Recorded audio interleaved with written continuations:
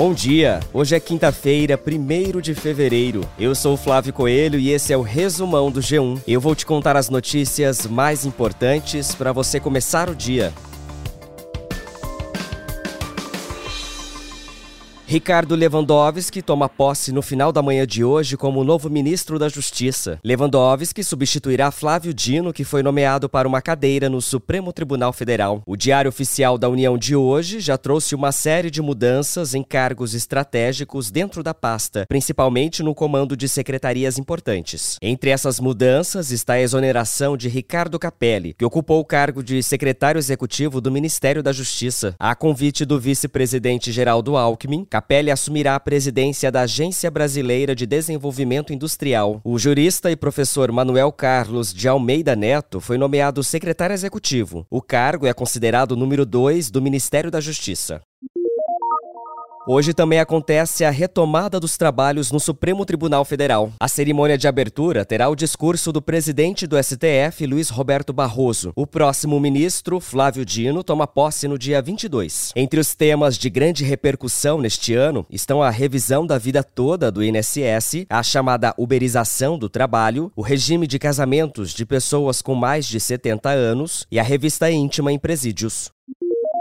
Já o Congresso volta aos trabalhos na próxima segunda e o presidente Lula já preparou a mensagem para a abertura do ano legislativo. Entre as ações prioritárias estão a reforma da tributação da renda dentro da segunda fase da reforma tributária, além do aumento da oferta de crédito. O governo está otimista, apostando que o crescimento da economia 2024 virá principalmente da demanda interna, impulsionado pelo aumento real do salário mínimo e por políticas de transferência de renda, como Bolsa Família e os investimentos do novo PAC.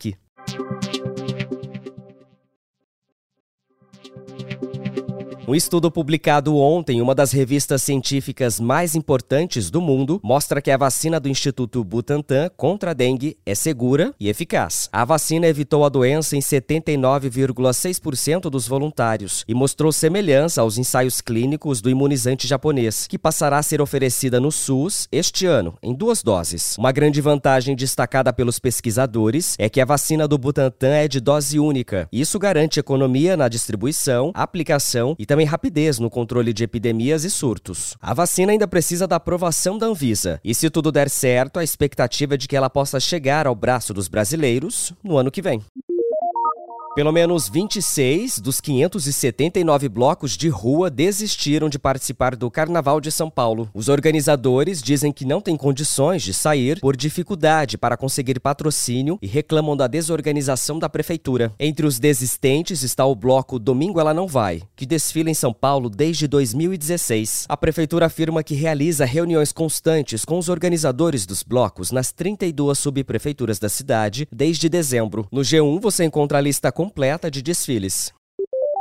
E fevereiro começa hoje com altas temperaturas e chuva acima da média em várias partes do Brasil, mas com algumas exceções. O norte e os estados de Mato Grosso e Goiás devem enfrentar chuva abaixo da média. Nas demais áreas, a tendência é de volumes acima da média ao longo de fevereiro. A Climatempo chama atenção para possíveis pancadas de chuva que podem causar transtornos em São Paulo, Rio de Janeiro e Belo Horizonte. E falando em carnaval, a chuva vai marcar presença durante a festa em quase todas as regiões. No sudeste, os foliões encontrarão tempo abafado com chuva a qualquer hora. Já no sul, o sol predomina na maior parte da região com chuvas isoladas. Cuidado no Paraná, pois há alerta para temporais. No nordeste, mesmo com tempo abafado, há chances de pancadas fortes de chuva em cidades como Salvador, Fortaleza e Recife. E no norte, as temperaturas ficam elevadas, com possibilidades de chuva no Pará, Amazonas e Tocantins. O resumão diário está no ar de segunda a sexta no G1, no Globoplay, na playlist Caminho Diário do Spotify e também nos demais tocadores. No início da tarde, você continua acompanhando as notícias com mais uma edição do Resumão do G1. Eu fico por aqui. Até mais!